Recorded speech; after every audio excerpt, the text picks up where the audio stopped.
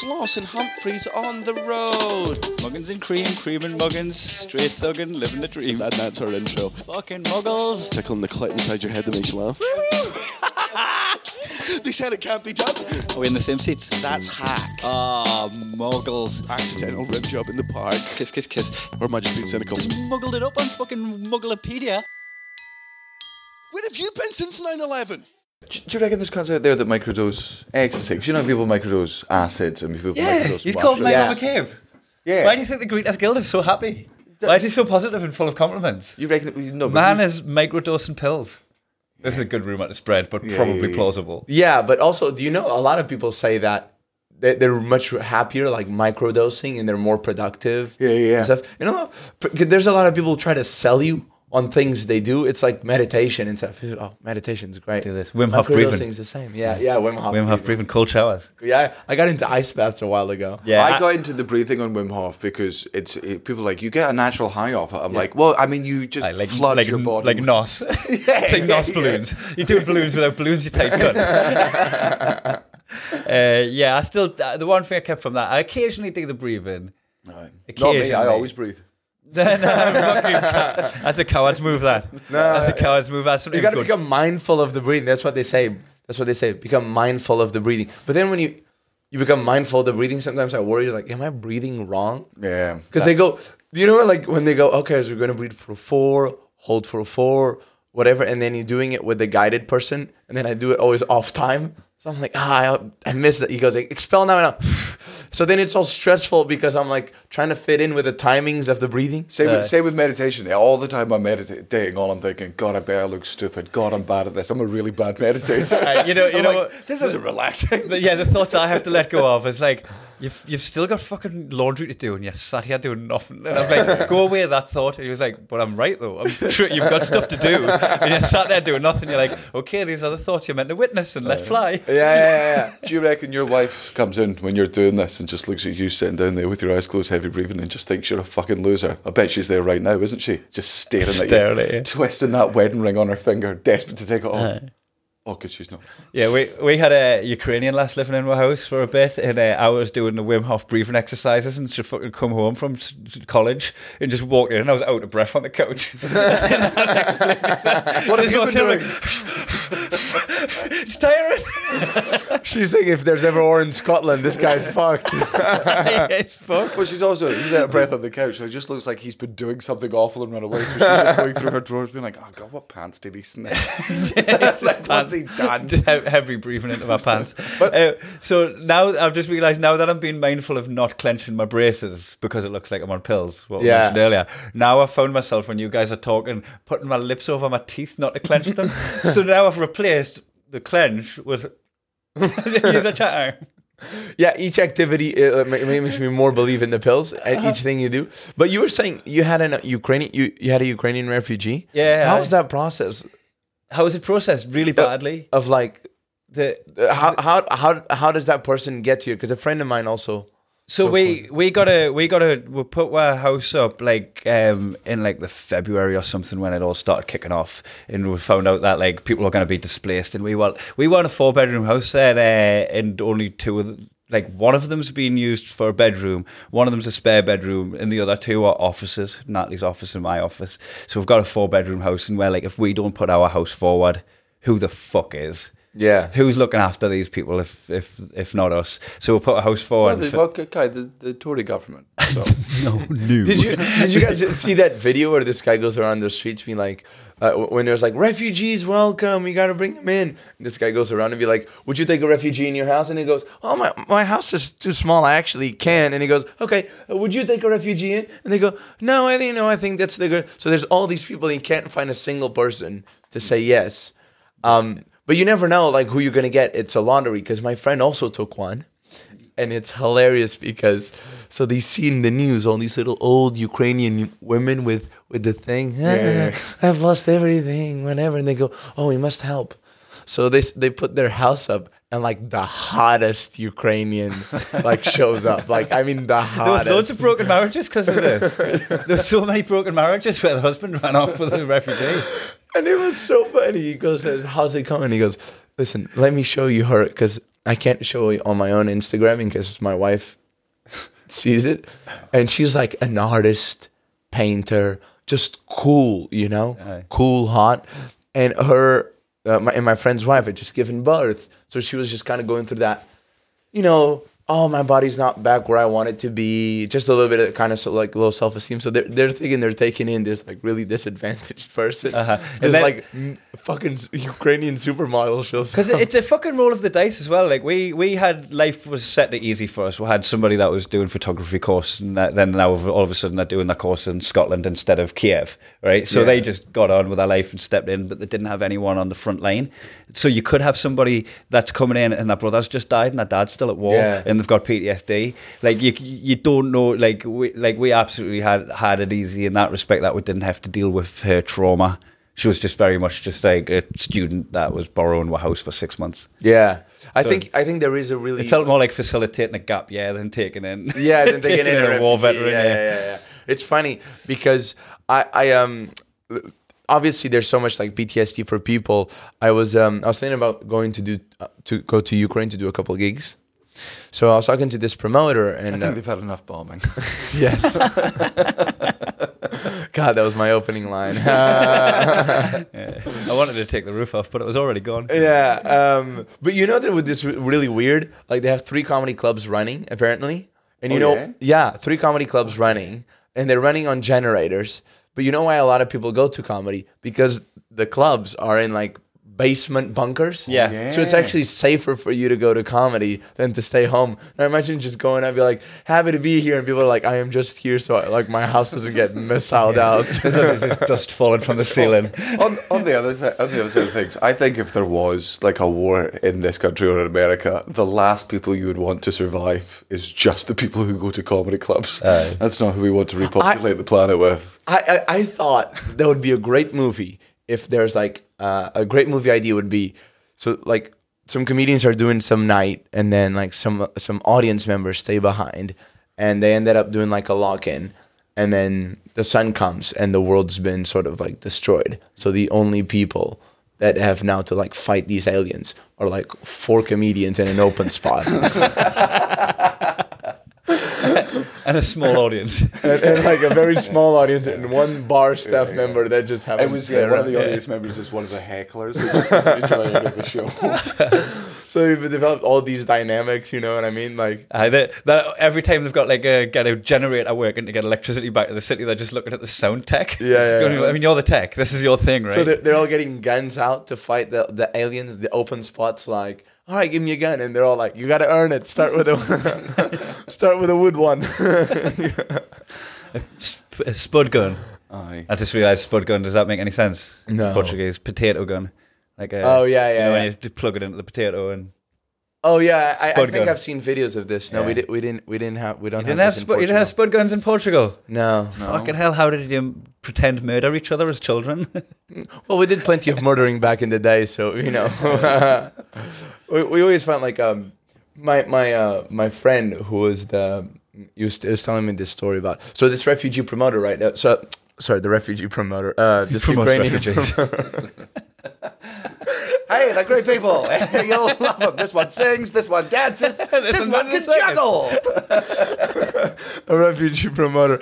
As soon as they get off the boat, it's like, I'm putting on a gig, guys. No, so this Ukrainian, like, she had some people that were obviously close to her that died in the war. So I made this joke that was like really about, it was against Russia, but because I said the line just be like, ironically, I love Russia, because they're listening. She took that I love Russia and like emailed my agent, emailed me, passed it around, and I'm like, and I tried to explain. I was like, she messaged me, and I'm like, you're a comic as well, like the context of the joke is against Russia, but she goes, but you said I love Russia, and I'm like, yeah, but if you listen to and the joke's 20 seconds, if you listen to the joke, you'll know it's not about. But she's so triggered because of what she's been through, because of So I even took the video down. Yeah. I took the video down because I was like, listen, I want to hopefully work with you in the future, and I don't want to like create any more like tension unnecessarily. And Putin does have some good ideas. I'm just saying. Yeah. Did you hear about when the Killers were playing fucking Georgia? I think it was, not the state, the country. And like every day they bring somebody on to like do the drums or like play bass or sing along with them. And they brought on a Russian guy. And Georgia was obviously like, hey, no. And the Killers were like, hey, we're all brothers and sisters in this. And like everyone fucking left. I'm like, it's not the time to promote Russian people. Unless it's... my girlfriend is Russian and... what did I just say? Yeah. What did I just fucking say? I'm actually just promoting love, guys. Again, I'm not for that on this podcast. And she wasn't allowed in the UK to come and visit me for the Fringe. Really? Yeah. Well, she's a and Nazi. maybe it's also because she's unemployed and it's like looking for a new place to live. Works for the Kremlin. Yeah. Yeah, how confident are you she's got no ties to the KGB? Like, is the sex aggressive enough where you're like, hold on, that's a bit... This rope is tight. This is a professional knot. She goes, oh, let's try this like cool thing. It's like really sexy. And I'm like, what is it? So I put it back over your head and then there's some water. When are we going to get married?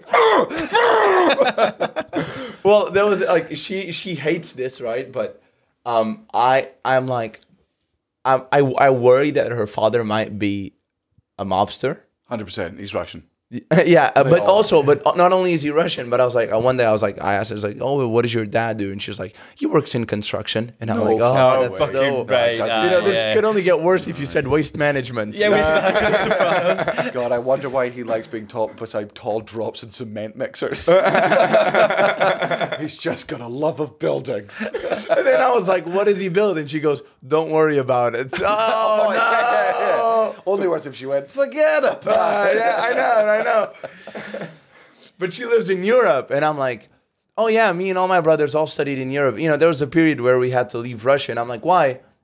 We don't talk about that. Yeah. And I'm like, and then one day before she came to Australia with me, so right before she came, I flew out earlier. She came early. Apparently her father said, oh, why don't you bring this boy you're dating to the house in Valencia so we can meet him?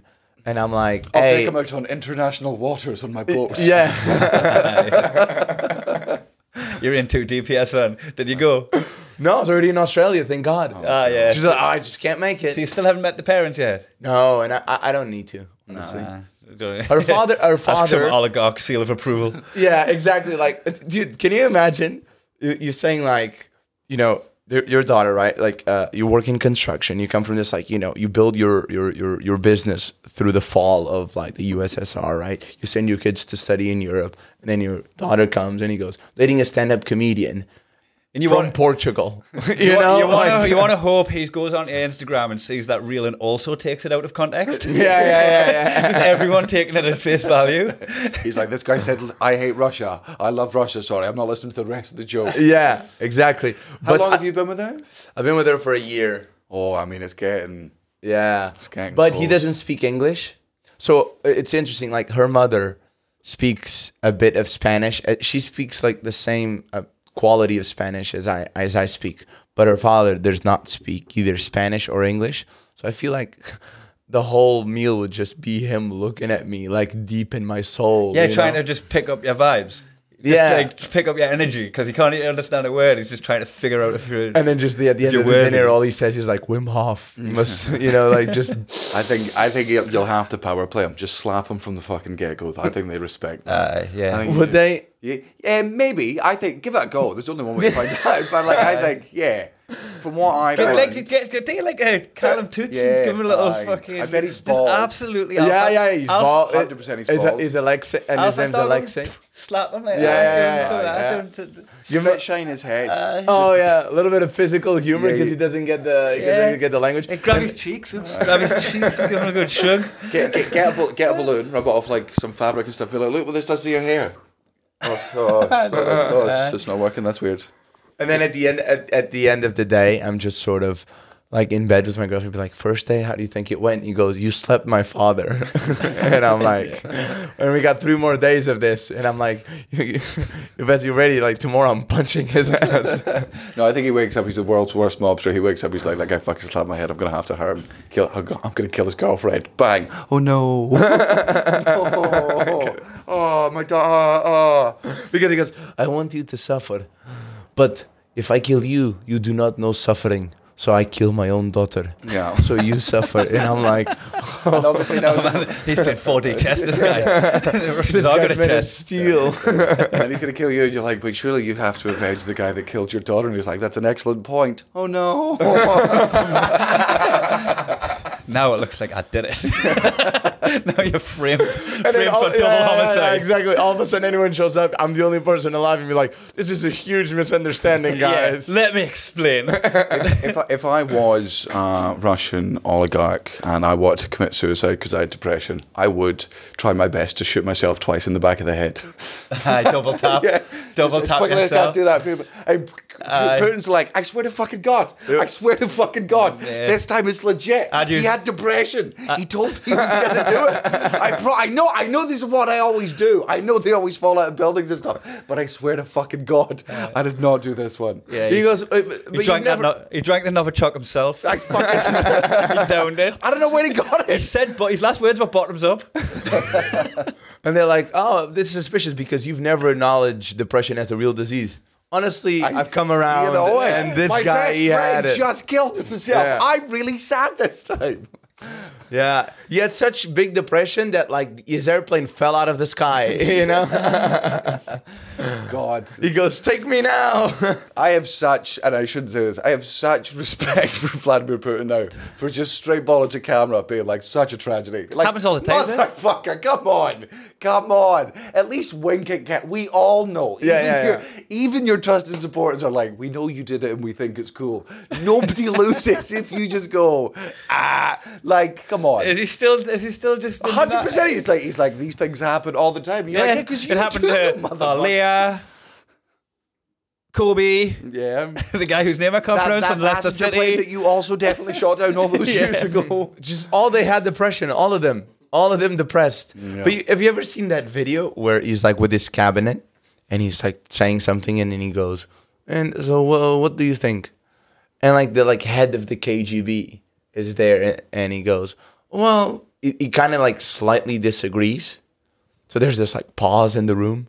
You could see all the other like cohorts be like, ooh, I can't believe you did that. Like they're like, oh snap. And he goes, and Putin goes, so that's what you think, huh? And he goes, well, I'm open-minded. yeah, I'm not closed on any thought. And he goes, okay. And you could just see the way that he like looked and asked was enough for him to say, I'll shut up now. Otherwise, my whole family. He should have fucking slapped him across the head. Given him fucking nookie special. Yeah, fucking You just got a power. shut up, Putin. Aye. I'm hoping that if I do meet my girlfriend's father, I end up having a story like The Machine. Yeah. You know, I'm like, what's even the point? You know, if you're gonna date a Russian and not that like get a story that makes your career, so you never have to write. So anything. funny if he's just like super camp. Yeah. He's just like really calm. He's like the Russian from Eurovision He's movie. just like really kind and empathetic. He's like Alan Carr but Russian. He just has a little cry because you're both so happy together. And he's like, I'm really just. And he my goes daughter. like, my father has a nickname in Russian, and then they'll tell you like in Russian, and he goes, wow, that sounds scary. What is it? Chatty man. Chatty man. Yeah, Chatty comrade. I have a question for you, which you can feel free to ask me to edit out. But I heard the other night at the So You Think You're Funny party, you walked up to Steve Bennett from Chortle and went, "Who the fuck's this guy?" Oh my God, how do you know this? But I didn't know who this guy was. It's all over Chortle. It's front page. Really?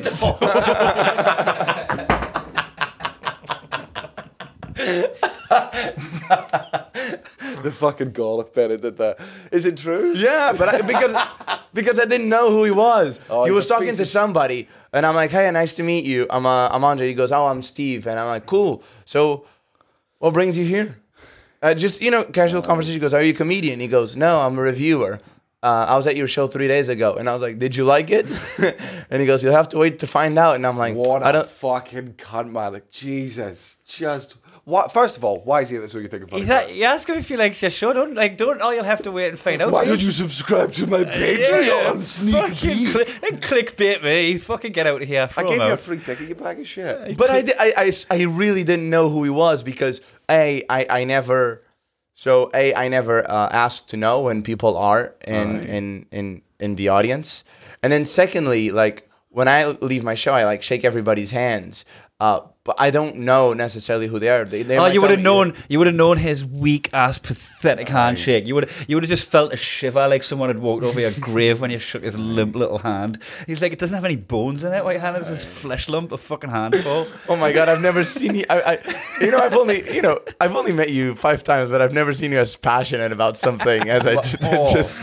Man, like we first of all, we fucking hate reviewers anyway. But Steve Bennett is the wormiest of fucking worms. He's the ex-comic reviewer. He tried stand-up, but didn't figure it out. He couldn't figure it out, so acts like he figured it out with a pen. He only has power over his perceived power over like open spots and stuff. The second you become like an actual legitimate comedian, he shrivels up and cowers away for anyone that doesn't like sort of fear him. Like, he was at Just for Laugh fucking years ago, and at a time when I did not have the money to do what I did, I was at a table with like 20 fucking comedians, and he was there, and I was so angry that he was there. Because I'm like, this isn't for you, man. You don't get to be here. Like, this is comics sitting around a fucking table. Absolutely, fuck off. I don't say that to him. But I go around the bar, I get an entire fucking round at the Just for Laugh bar for 20 comedians and make sure I look him in the eyes and don't ask him what he wants to fucking drink. Like, make them, like, he is. It's so bad because he gave me Event of the Year in 2016, and then in 2020 gave me second best for Event of the Decade, right? And I still hate him because he took the wind out of my sails when I was brand new. I was a brand new comic, and he talked shit about us on the internet when I'm brand new and trying to make it work. And then when I'm fucking running something that's actually got the whole fucking world's attention, then he jumps on board and goes, "This is good." And I'm like, "Where the fuck were you when I needed you? Get out of here!" I'm kind of scared, right? Because I don't know about the review. I don't know if it's come out or yet. So I've not read one review of me the whole time. Well, you're lucky because we've got it right here. Yeah, bring it up, Matthew. How are you psychologically 2 days from the end of the festival? Are you fragile? Yeah. So I need to like sit down when I get out of here and maybe read them or not, right? So, but they tell me it's like, here's the rule: if you do read reviews, and this is for somebody who, like, for the first fucking 4 years of my career, fucking all the good reviews meant nothing, and all the bad ones fucking stung. Yeah. Like, I can't remember who it was that told me, and it's very hard to do. If you take the bad reviews seriously, you have to take the good reviews seriously, regardless of where they're from. Even if it's just like a fucking 5-star on the Fringe website from an audience member.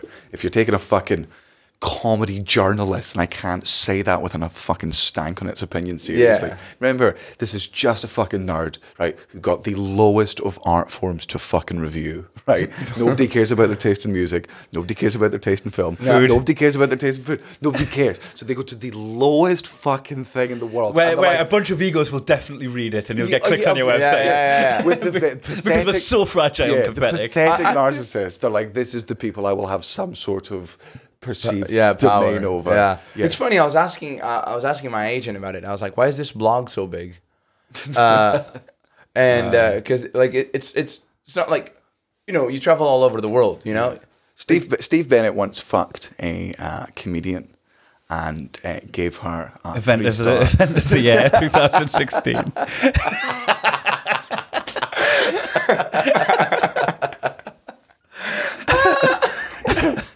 He gave her a 3-star review. Oh my god, that's brutal. Which means by fucking Steve Bennett, you can get 2 extra stars. Oh yeah. I know I'll not mention her name. I'll not mention her name on camera. But stinky poo poo.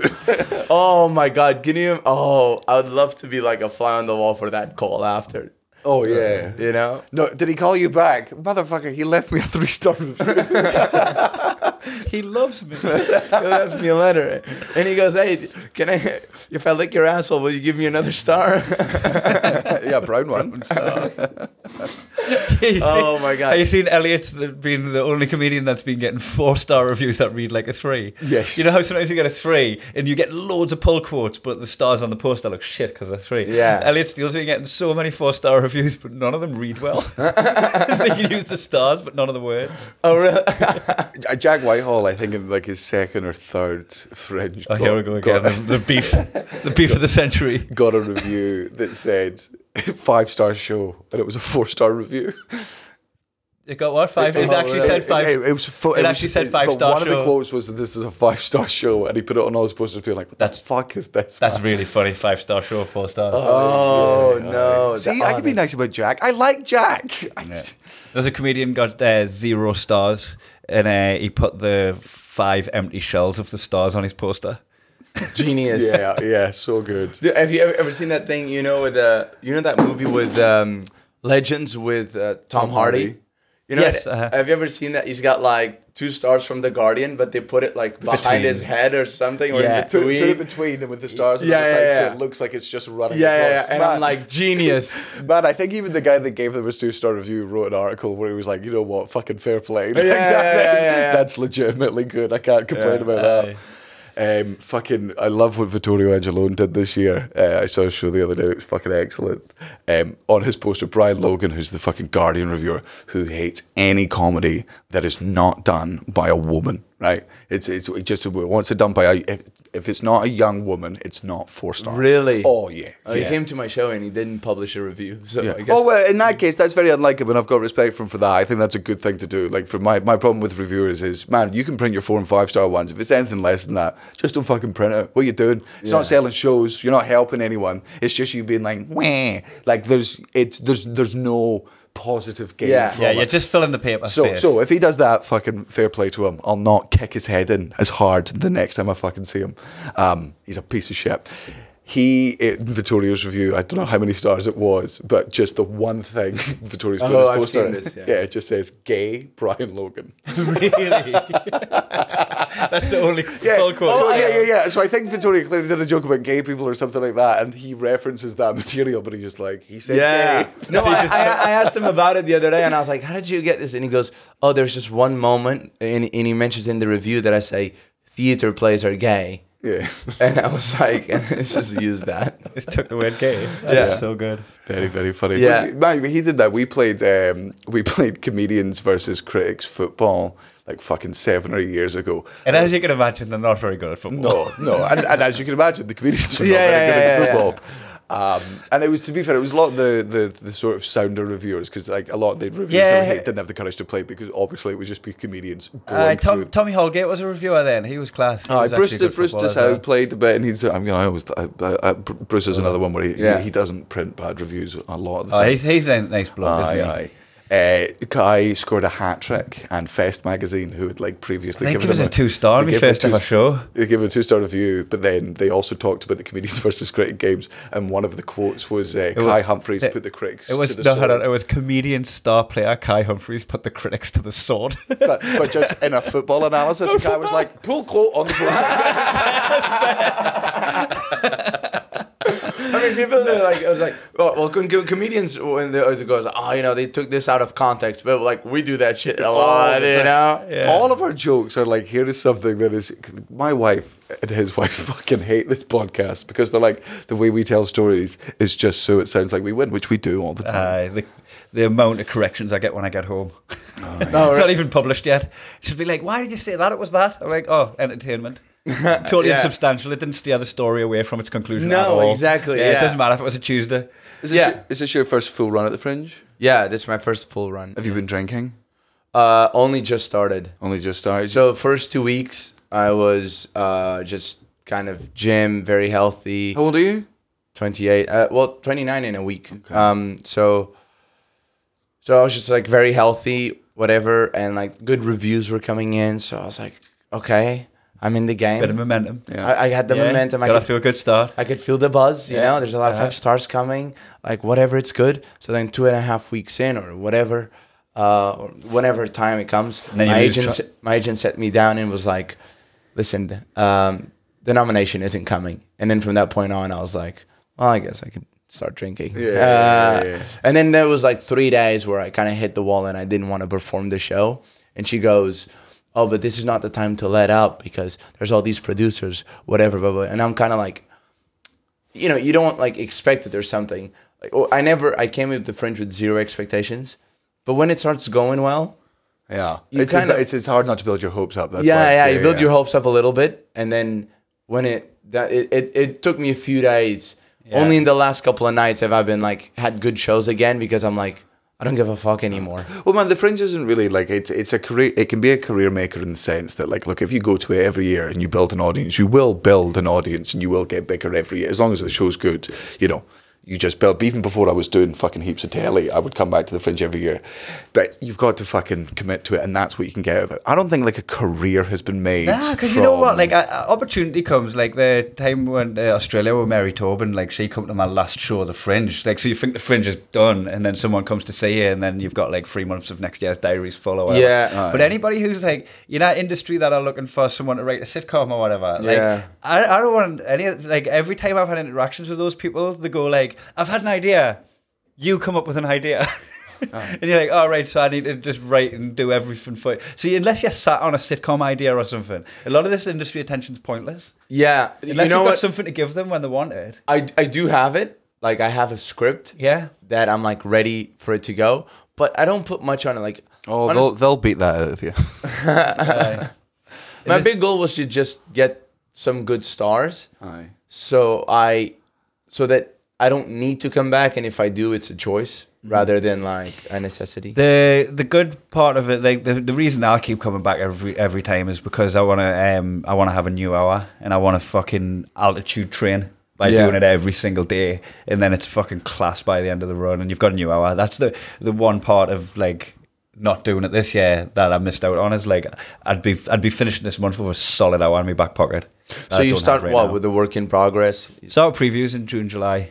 Yeah. There's a real, and it's a stupid fucking snobbery, but you've got it, and it's a very Scottish attitude, which is anybody who starts now, any comedian who starts preparing their Fringe show before June. If you start your new show, fucking grow up. Look at you taking the job seriously. Before the summer solstice, you wrote a joke. Jesus, man, we are homework on the bus kids. Yeah. That is what comedians are. If you are not panic writing your show, if you're that far fucking planning ahead, you ain't a real comic. You're not writing jokes with no pressure. No, how dare you? Casually. How dare you take this job so professionally? That I look like, because all of our English friends, all of them, they start previewing in January. A lot of them, so many of the English comedians, they'll come up and they'll do a 45-minute show one year, and that's so that they don't qualify for best newcomer. I did that last year. Yeah, you fucking sneaky little. That's when you're saying this is your first Fringe. You're talking shit. Well, no, I came for 10 days. Oh, got you. I came for 10 days to do 45 minutes, and then. Well, yeah, I mean, I'm everything you hate because I went to Australia to work out the show. Because in Australia... By the way, it's not that we hate. We hate what it makes us look and feel like. Whenever we see comedians working much harder than us. We know we're doing it wrong. Oh, yeah. But also, like, it's my first hour show. Yeah. I think by number 2, I'll be like, I'm on your camp, you know? I'm like second band, you know. I did my first Fringe show. I did take it I definitely took it seriously. I remember I had this fucking like white paper roll that you could like stick to the wall. Yeah. And I wrote all of my jokes up there, and I would fucking sit in front of it like Rain Man. It's like, well, that joke goes there, that joke goes there, and I'd fucking type all out. But I was doing this 2 weeks before the Fringe. Yeah. So I was doing... I feel like doing your jokes in January is like being the guy that gets up in the hotel and puts your towel down on the lounger. Yes. Before breakfast. You're like, fuck off, man. You're cheating the system. Well, mind you say this, we are always the fucking first through the gates for getting Fringe registration and posters and everything. Like, our agent sees deadlines the other way around. She doesn't see like, oh, the deadline, the last day you can do this is this day. She sees it as the day it fucking opens is when you're ready to go. Like, like Edinburgh Fringe goes, we're now opening applications for the Fringe, and she's the first one in there being like, I want this venue, I want this time, here's the fucking artwork, here's this, here's that. Oh wow, so she's like on the ball. I'll tell you the trouble with her being that on the ball and us being homework on the bus is that it's a fucking stroke of luck if the poster and the title and the blurb matches the show. Yeah. Oh. Yeah, because she's like, in January, she's like, what's the show called and what's it about? And you're like, motherfucker, I have 10 minutes. What are you talking about? Like at the moment, it's all about masturbating. So that, I guess, and then you'd fucking do a poll. So I don't. And then you'd go like, currently it's called the masturbator. That might change, but if you have to submit now, that's what we're going with. Yeah, and then something happens in like fucking May. Something happens to you. You do the fucking bull run or whatever. The bull run show, that could have been such a good, like, I could have sold that show and I could have had a title and everything, right? Yeah. So in whatever, February, Marlene asks us for the photo, so I do a photo shoot, right? In the middle of all these just usual photos, I just strip off pants around my ankles, grab a disco ball out the corner and dry hump it, right? So I'm humping a disco ball, and just so that when she's flicking through the poster, she's like, and then moves on. It was only ever meant to be an Easter egg. She fucking loved this this photo, right? Yeah. And she was like, what should we call it? And I was like, this was the show that I was going to make about being on the council estate, which ended up being last year's show. I called it Shameless. Yeah, I remember. I saw your show. Yeah, I saw that show. You saw Shameless in 2014. About no, not that one. But you the council estate one, Mischief. Yeah, Mischief. So that was last year's show. But I was kind of going to be writing about that sort of stuff for that show, and then I ended up nearly dying and like got these amazing photographs of us being trampled by bulls in Pamplona. Right? Oh, he showed me this the other night because I've done that too. I've done the right. run. It's fucking. So you know Estafeta, Dead yeah, Man's you did. Curve. You did. You went before Dead Man's Corner. Yeah. Yes. Yeah. Uh-huh. And the whole show ended up being circled around that. So like the last 15 minutes was the bull run story, and every joke that was in it was a callback to stuff that I'd put in previously. Yeah. Right? And like things that like when my life's flashing in front of us and stuff. It's all calling back. But it was called Shameless. I was dry humping a disco ball on the poster. The fuck? That could have been I could have used one of the photos from the bull run. I could have fucking had some title that was like to do with it. Yeah, so sometimes like leaving it till the end would be way better, because the thing, like, I've heard so many stories of people being like, I had nothing, and then like 3 weeks ago this happened, and that became the thing. Yeah. And then you go, but I'm already committed to this masturbator theme, so I gotta. Man, there are sometimes it would get to like June or like mid-July, and you'd just be looking at your show, going, "Fucking, I need a death in the family here." I need to like get into a fucking car crash. Yeah, that's something. Every time that I every time a year goes by and I don't get on the nomination list or whatever, I'm just like, but you know what? I've got all my relatives. I haven't been diagnosed with anything. Yeah. My wife's still alive. I always go in for a prostate exam 2 weeks before the Fringe, being like, maybe this is the year. Yeah. Come on, cancer story. Come on. Yeah, give I it to me. remember when I was young, I was in I went to theater school for 1 year. It was supposed to be 3 years. It was all of high school, but I hated it so much. I didn't belong, because these people take acting so seriously that I'm like, come on, man, you don't need to take it that seriously. And he goes, if you don't take it this seriously, it's never going to happen for you. It's never going to happen for you, whatever. And I was just like cracking jokes the whole time. And what would happen is, like, we'd have these classes where they'd go around and ask you for like the most traumatic stories, you know? So they'd go around the class and like all these, these people start telling all these stories, and it gets to, and I'm like, in my whole time, I'm like, I've had a God, lovely what life. do I have? Like, what do I have? I was like, my father did beat me up that one time, So I'm like, okay, I'll tell that story. I'll like pepper in, Spice pepper up. in like a couple more slaps, whatever. And like two people before me, there's girls like, I got raped, molested. I'm like, oh, no one's gonna care about my father slapping me now. You know? Even though I'm like, you're the headliner. How can I follow this? You know? Kevin Hart dropped in, and then like the everyone's like sobbing. Everyone's sobbing.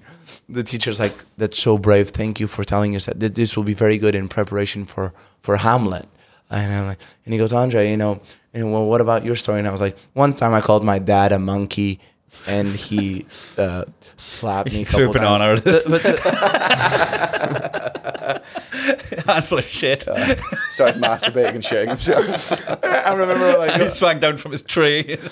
And I did say to her after like the class, I'm like, you should have said at the end of the thing, because your story was you ruined it for the rest of us. You know that, right? Because she got cast immediately for like the main role, and I'm stuck doing fucking Tree. What's this fucking cast? Britain's Got Talent. Like, just who's got the biggest sob story? Yeah, exactly. Oh man, have you ever seen a comic like know what the routine is that you've got to have your 45-minute sub story, but they don't quite have one? So it's like I don't mind throwing Tom Horton under the bus. He had his 45-minute lull when his parents caught him drink driving. And he'd like, it felt like there was a life change, and he went puppy-eyed and all that, and that was the moment when, and you're like, oh, you fucked up drink driving, man. Like, yeah, like drink driving. Oh, that's just like on Tuesday in Portugal, you know, like the drink limit is more of a suggestion rather than a rule. Is it? Because like Scotland's the opposite. Scotland is super strict. Like if I were to drive after like a really fucking heavy night out, where I went to bed at 3 or 4 in the morning, I wouldn't be allowed to drive until like fucking 12 or 1 p.m. Oh, like, really? No. Yeah. If there's any in your system, it's fucking done. Whereas LA, like, we will get picked up by friends who are like, woo, we're going to another bar. And you're like, another bar? Like, you drove here to pick me up from another bar? Oh. Remember at the Fringe, sorry, after we had a signed show, so the girl doing sign language, it was her first time doing a stand-up show, and she was like 3,000 people. I was starting to get like contact nerves for her, because I was like, I've got such a thick Geordie accent, and I talk so fast when I'm let it go. So I was like trying to like pace it so that she could keep up. And at the end, I just poured myself the stiffest whiskey, like a quadruple whiskey, and I just went back and just fucking sank out watching him at the back of the room. And Natalie just looked over and went, "You're driving." I was like, oh fuck. And I had to stay in Edinburgh for about 7 hours so I could drive home. Oh shit. Like, do you like, so this is like a big thing that you guys take seriously, because I feel like back I won't drink drive. Portugal, Spain, whatever, people that's starting to change. But people would have this thing where they're like, I always like to call it like they have their legal limit and then they have like their own personal limit. You know what I mean? Where they know where they're like, I can't. So the guy will have like 10 beers and then they'll get 11th and he goes, can't do it, gotta drive. You know? There's no point though at the end of that quadruple whiskey did I think, ooh, this is me next Edinburgh show sorted. Right, this will be my 45. Yeah, lull buster. Let's have a little break now and come back in after a drink. I mean, thank you for going to get water, but water's not what I wanted. What did you say? I didn't say. I'll use the mic, shall I? I didn't say. I didn't request anything. But like, I know there's people out there that think water is the ultimate hangover cure, and I'm like, yeah. And in the same way that if you're starving, bread's nice, but like, it's not like a. So we're bringing. Is he complaining that I'm bringing him water? No. I'm trying my best not to. I'm grateful you bought me a drink. I was just. What do you want? A little bit of juice in it? Maybe. That's my own brew or something. Aye, something like that. So were you thinking they're like surprises with something nice? No, I had no idea. I just thought you wanted some fluid. Aye. You should know us better. Yeah, well, you've got to be really specific with me. Well, this is why we're not married, and I'm glad. You don't show any initiative. What would Cara have brought you? Fuck all. Shouldn't have come back. Should have gone in there, got distracted by a fucking cat. Can't believe I went and got you a drink. When you guys get into that conversation, I always feel like I'm like that girl, you know, when you decide to have a threesome, but like the couple's like doing something and you're just there and be like, so are we doing it? Or like, I don't know. And ironically, you would just go and start getting waters because you want to be busy. Yeah, exactly. Just end up being the water boy in an orgy. Yeah, you gotta be that guy, you know? You're gonna be because if it's your first time at an orgy, right? Yeah. And you don't know the etiquette, you're like, so when do I jump in, guys? Like, do I wait for an opening or... My first time in an orgy, I was just like, I was like a fucking wrestler from the 90s in a tag team match. Just throw myself in, being like, come on. Tag me.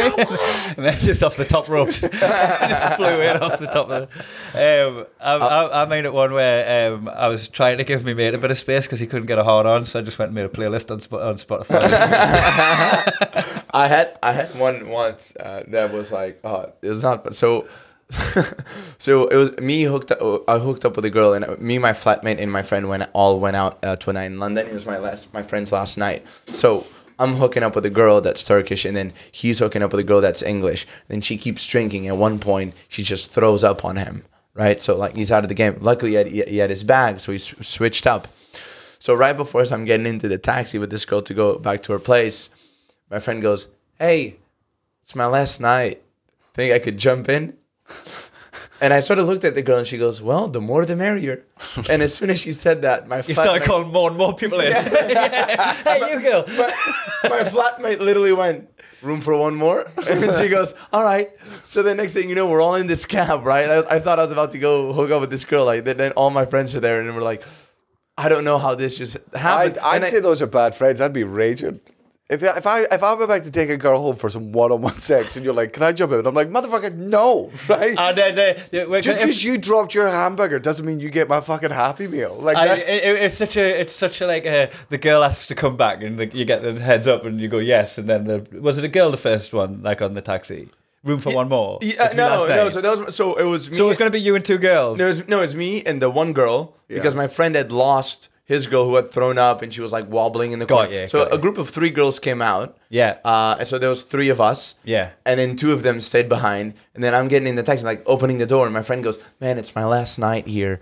You know, and you know, and you go like, "Oh, he's one of my close friends." Like, so I asked, and she like immediately was like, "Yeah, the more the merrier." And then when my flatmate was like, "Well, in that case, can I do a spot? Can take 5? I'm not doing any new stuff."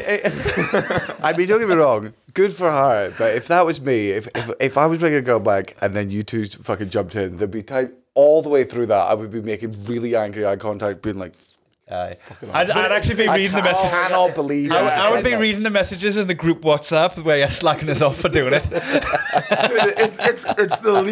It's the least like glamorous orgy as well, because the whole time we're in the cab, I was like, I hope the cab driver doesn't ask how we know each other. Has to join in at this rate. Yeah. So we get to. Man, I'll tell you this story. So we get to her house. It's this tiny little apartment in Camden. She goes, "Go to the room at the bottom." And then there's 4 other guys in there. There's three dudes. She bring us three cans of Stella. You know, puts the football on. Takes down to the man cave. She's got a wee crash for her shacks. Puts on the neon bar light. And then she's like looking for something. Clearly, she's going around in drawers, and we're sort of like, "Hey, what are you looking for?" Fourth controller for FIFA. She goes, "I'm looking for this big pink dildo." What this needs is not. If you got any holes left, you got to put it in your ear. And I'm like, listen, I don't want to seem cocky, but I think between the 3 of us, we got this covered, you know? Unless you've got 2 vaginas, we're pretty airtight here. You're like picking some. Is this it? No, I said the pink one. Specifically the pink one. Not Sebastian. So eventually she goes, all right. Shuts down the light, right? We sort of it's all very dark. We sort of move. She's starts like, we start having sex. God, I hope my girlfriend doesn't listen to this podcast. I hope her dad does. Can you get this in Russia? Maybe he's be like, there's a real man's man, you know? Maybe he'll finally respect me. So I'm with her on one end, and then on the other end is my friend. And my friend and I were like, he goes, thank you so much. We started speaking Portuguese, and he just like, English, please. I mean, that is, and I'm like, that's very rude of us to, there's someone who doesn't speak the language in the room, right? So we're doing it, right? At this point, we're like, she's like, my ears up there, and you're like, yeah, that's me thighs, sorry. I'll move my thighs out. And she goes, and at one point, we completely forgot that was like, my flatmate was even there, because we just heard this whisper. It's all dark. You can't see anything. We just heard this whisper in the dark going, "Hey, guys, when is it my turn?" Shut up, George. and she goes, "Oh, okay." And she kind of moves on. And then I said, all right, guys, like, I'm ready to come. And he goes, no, don't come, because if you come, we won't come, because she likes you. and if you do it, you'll ruin for the rest of us. And I'm like, I've taken you as far as I can. At this point, it's every man for himself. You're on your own, guys. I thought you were going to be like, if you come, I'll come. It's like sneezing, yawning. Yawning. You don't sneeze when somebody else sneezes. So I do it, and she's like, all right, we're done. And he goes, oh, you fucking motherfucker. And he goes, listen, either this or nothing for you. You should be grateful. And then she goes at the end, she's like, so she turns to me. She wants to give me a kiss on the mouth after like the whole time having like my friend's dick in her mouth. And I'm like, oh no, it's okay. She goes, I'd like to see you again. And they're there, and she goes, I'm really sorry, but like I'd like to see him one-on-one. And I'm like, I'm so sorry. I come as a 3. This is a one-time thing for me. I'm like Ben Affleck and Matt Damon, baby.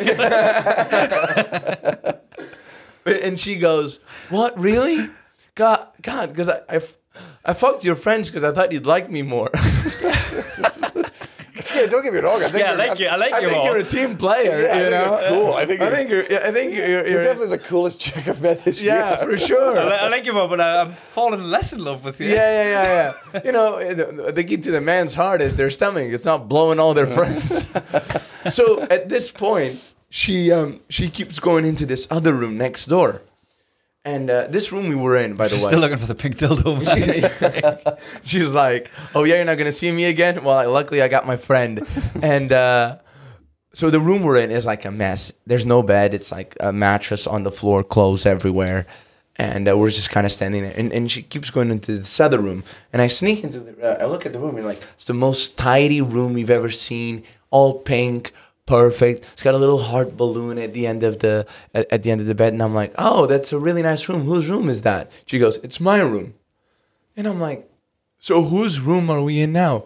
And she goes, you remember my friend who threw up on your friend? Oh, no. And she goes, yeah, this is her room. She goes, your friend's like wobbling the streets of Camden and you're getting like 3 dudes into her room. And I'm like...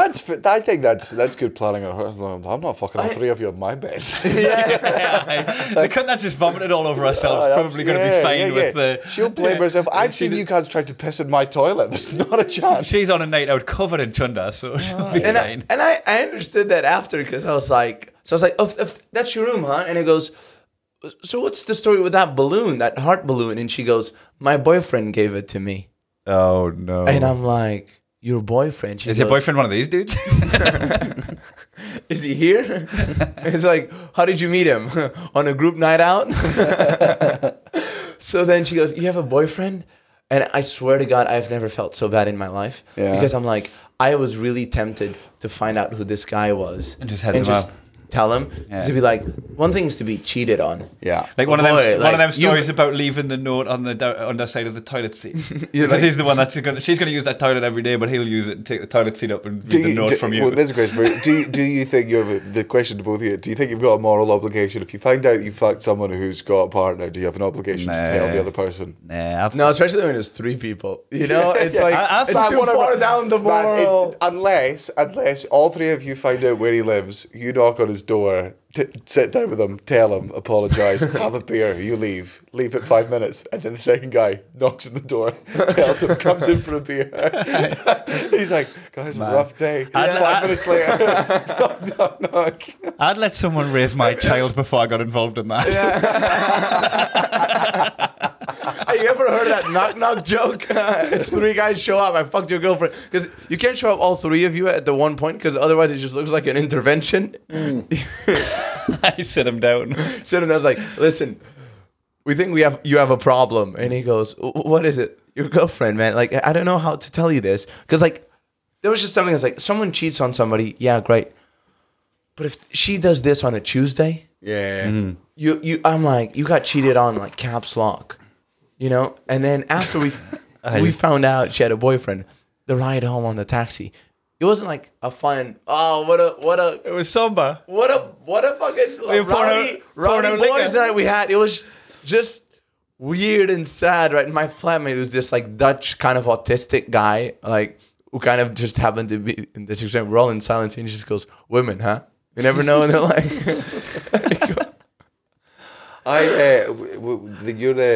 tell him your fucking threesome story. Which one? The high five slap. We've told this on the podcast again. I'm sure it's the best. This is why I've only ever had the correct threesomes. I've only ever done it with 2. Really, you've only done God's threesomes. Yeah. I've never. I've only done the devil's. Yeah. Same here. I'm Catholic, so my grandma would always say to me like, "The devil's hard at work." It's like, I know. I'm out there every night. He's on my shoulder. I'm hustling. Because you know when you were like, I'm about to come, right? I've always been like quite conscientious of that. There's one time where I was going to come and I was like, well, it ends for me, mate, if I end anyway. Yeah. Boobs, Boy. Preach to the choir. It's gone, man. So I like, my friend who was staying at my house at the time was asleep in the other room and he had work in the morning, and I bust in at like fucking 4:30, cooked off my nut with a heart on, just fucking hammered on the door. I was just like, you got any condoms? And he just looked up at me dick and went, get that out my fucking face now. And ended up going down to the car in the fucking car park of the flats with nothing on, rummaging through the glove box to get a condom. But on this occasion, right, it was in Zante. I'm already in bed, right? And my mate knocks on my door and goes, I've got a last back of mine. I was like, good on you, dude. Like, sweet. He's like, do you want to come? She said you can come. I was like, all right, I'll come. And I fucking wrap me, like, you know. When but you wait, she said, had she met you before? No, she'd been on the resort. We'd seen her kicking around, and we'd hung out with her on the nights out and stuff. Like, so she was like giggling, going, I normally don't do stuff like this. It's like, you cliche. I know. You cliche, you. They always say that. I don't know how to do stuff like this. And I'm like, dude, for me to be here, you've done stuff like this before. So it started off where it was like, they invited us to watch, and I was like sat watching at the fucking foot of the bed, and then it ended up where we were jacking off to see who could come the first on our boobs, right? And I'd just been woke up, I'm fucked, I'm like, I'm spinning, I'm not really getting anywhere. And I wasn't getting anywhere in a hurry, and he finished and he won, right? And then he held up a high five because he won, and I high fived him, and motherfucker had scooped the spunk off her tits and hung the high five, and I just plastered the room with a high five. It was all over her, all over me, all over the walls. It was fucking everywhere, right? And I fucking stormed out in a huff. Like, not even, I didn't see the humour in it. I can laugh about it with you guys now. It's very, very funny. It's been 15 years. Right? I fucking had a sit-down shower. Oh my God. I had a sit-down shower, right? And I lay back down on me. This was the most tragic bit. I lay back down on my bed, and I'd left me blanket in the other room. I just fetaled up. How long did it take you to forgive Ricketts? It was the well, didn't say his name. Elliot Steele. Nah, leave Ricketts there. That's fine. He's fine with that. So it was when I got up and walked along the poolside, and everybody on the resort knew about it and done away. Hey, she's there. Hey, daft cunt. I think you were covered in it as well. No, it's not me. I had a friend of mine who got like he became single, and then he really got on like the orgy circuit. But you know, these aren't like spontaneous orgies. You know, like you go like on Gumtree and stuff like that. There's like that those sections where it's like other stuff, and he goes couple looking for somebody to just watch or whatever. So on a Tuesday, right, he goes, oh, I'm just gonna, I called him and I was like, hey, what are you up to do? I want to go watch this couple fuck in a couple of hours. And he goes, how'd that come about? And he goes, well, I saw this ad, and I was like, well, I've got nothing to do. And then I texted them. They said, I was like, I'm just going on my way to the supermarket because it's rude to show up empty-handed, right? So I'm like, what do you bring to an orgy? Just a side of salmon. Yeah. And then he goes, and then I get there, and I'm not the only guy watching. So there's just me and 3 dudes in chairs. And you're like, sorry, so you're in D4, I'm in D4. So they open the door, and the couple's like, all right, great to have you guys here. Grab a seat. There's a little sort of charcuterie and cheeses board over there if you want it. And then they go, all right, we're going to go start fucking now. They start fucking, and then there's 3 dudes, right? Imagine like us, like sitting on a bench like this, right? And then my friend was sitting in the middle, and he's watching, and the other guys decide to start jerking off. But he's like, this isn't doing anything for me. So he's just there watching this couple while 2 guys next to him jerk off. And he goes, maybe I should have brought something different to the party. Should probably book. Hello, darkness, my old friend. He goes, that was a low moment for me. And like when I got in my car after, I was like, that's 3 hours of my life I'm never getting back. 3 hours?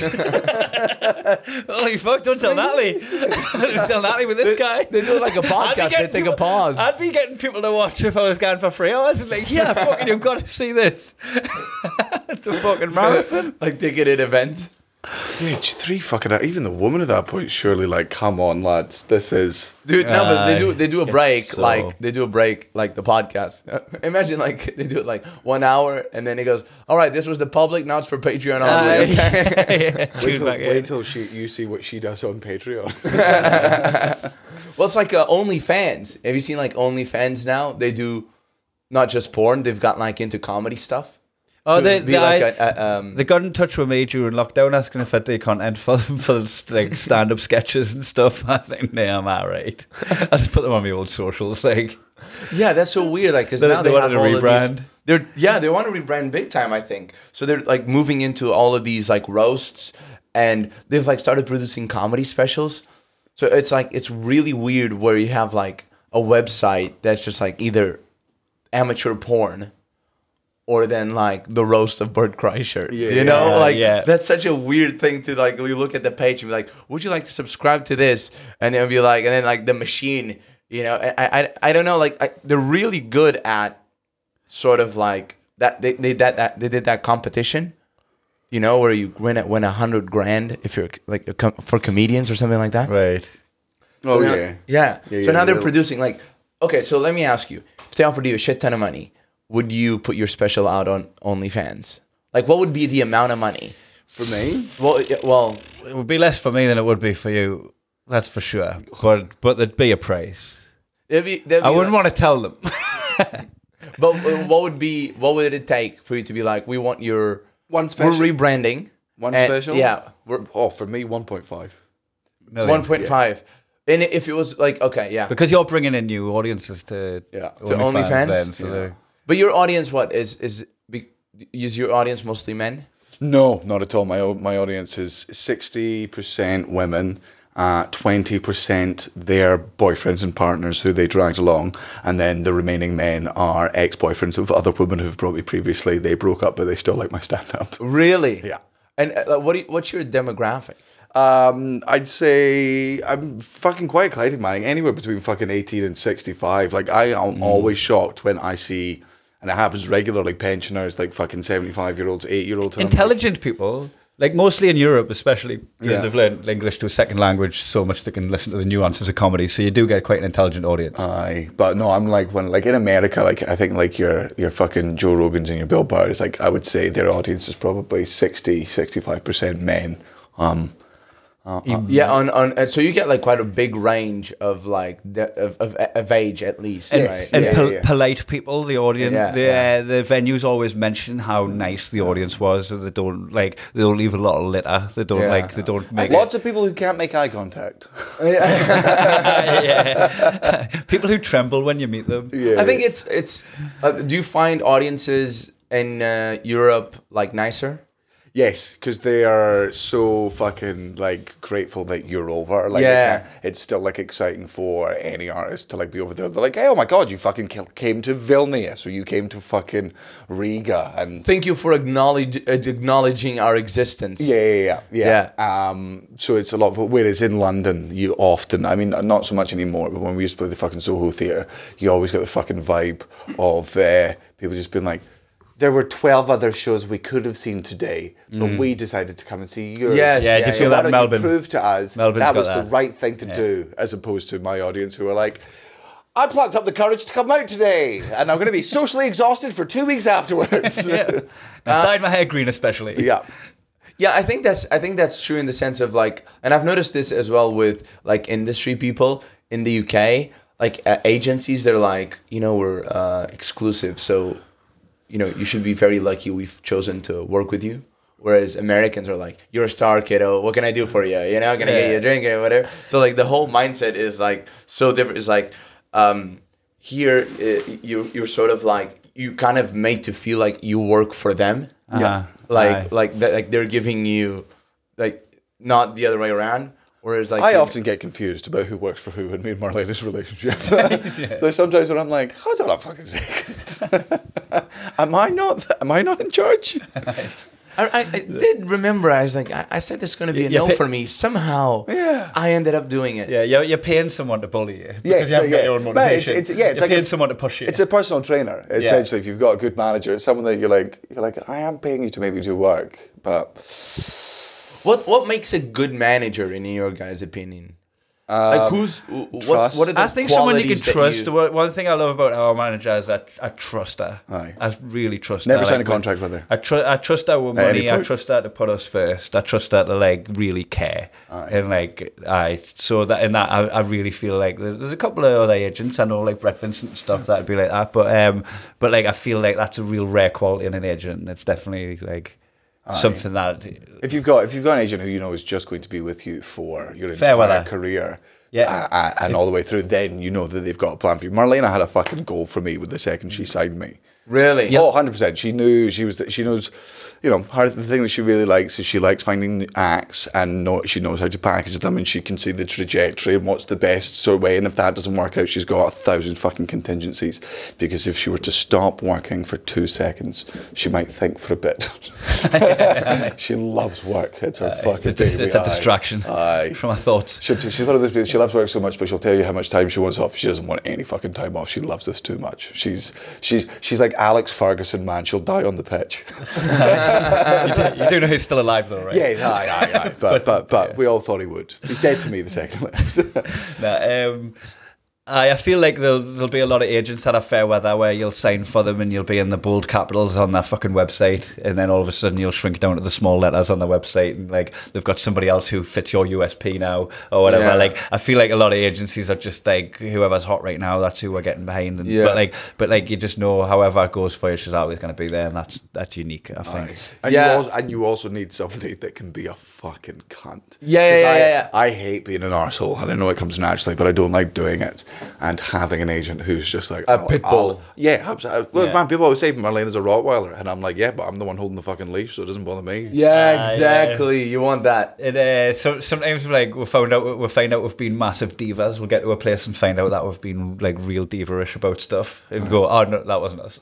Yeah, weird. I mean, we really appreciate that we've got all of this stuff backstage. Yeah. Fucking class. But no, we would have been happy with the sandwich. What's the best? Like, where's the best treatment you've had? Where's it been like, wow?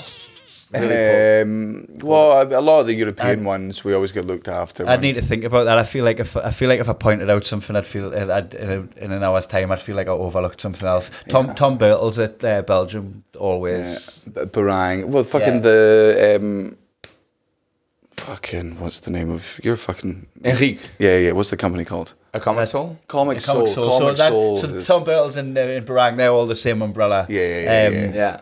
They're good. They always look after us. Australia's always fucking good to me, man. Century Entertainment are really fucking good at what they do, and so were the Tobins when we went over with them. Yeah, the Tobins are really good. They like really planned like wine tours and stuff like that. Like, that's a big thing in Australia. Everyone's like, "You want to go on a wine tour?" Oh man, especially when I was in Adelaide. Well, surely that must just be like that's what you do anyway in Portugal. So I was a bit like cynical going on the wine tours because I'm like, you got Adelaide wine, great. You know, we got like Portuguese wine, like it's known. I don't know. It fucks your mouth as it goes down, and it's smooth as silk. You know, that's what we create here in Portugal. Yeah, exactly. I'm not a wine guy, but I was snobby about it. You know, and I didn't like. I was like, Scottish people get that way about tap water. Yeah. You guys have. We've got like the second or third cleanest tap water. Yeah. And we do not stop going on about it. Nothing better than crossing the border and dirty. I loved giving him a glass of tap water in London when I lived in London and he was visiting. I'm like, there you go, enjoy that. It's got skin on it. He's peeling the skin off the top of the water. You like tap water now, do you? Oh, I forgot. He's changed his tune, isn't he? I forgot it. I forgot it was a Scottish thing. It's like when you find out like a footballer's got Scottish heritage, and you're like, he's ours. It's grand on that side. Do you have that as well? Like, do you have? I call this like small country complex where like we have it so much. Portugal. They stake a claim on people that aren't Portuguese because they're grandparents or something. No, like they're like every time like any Portuguese does anything abroad.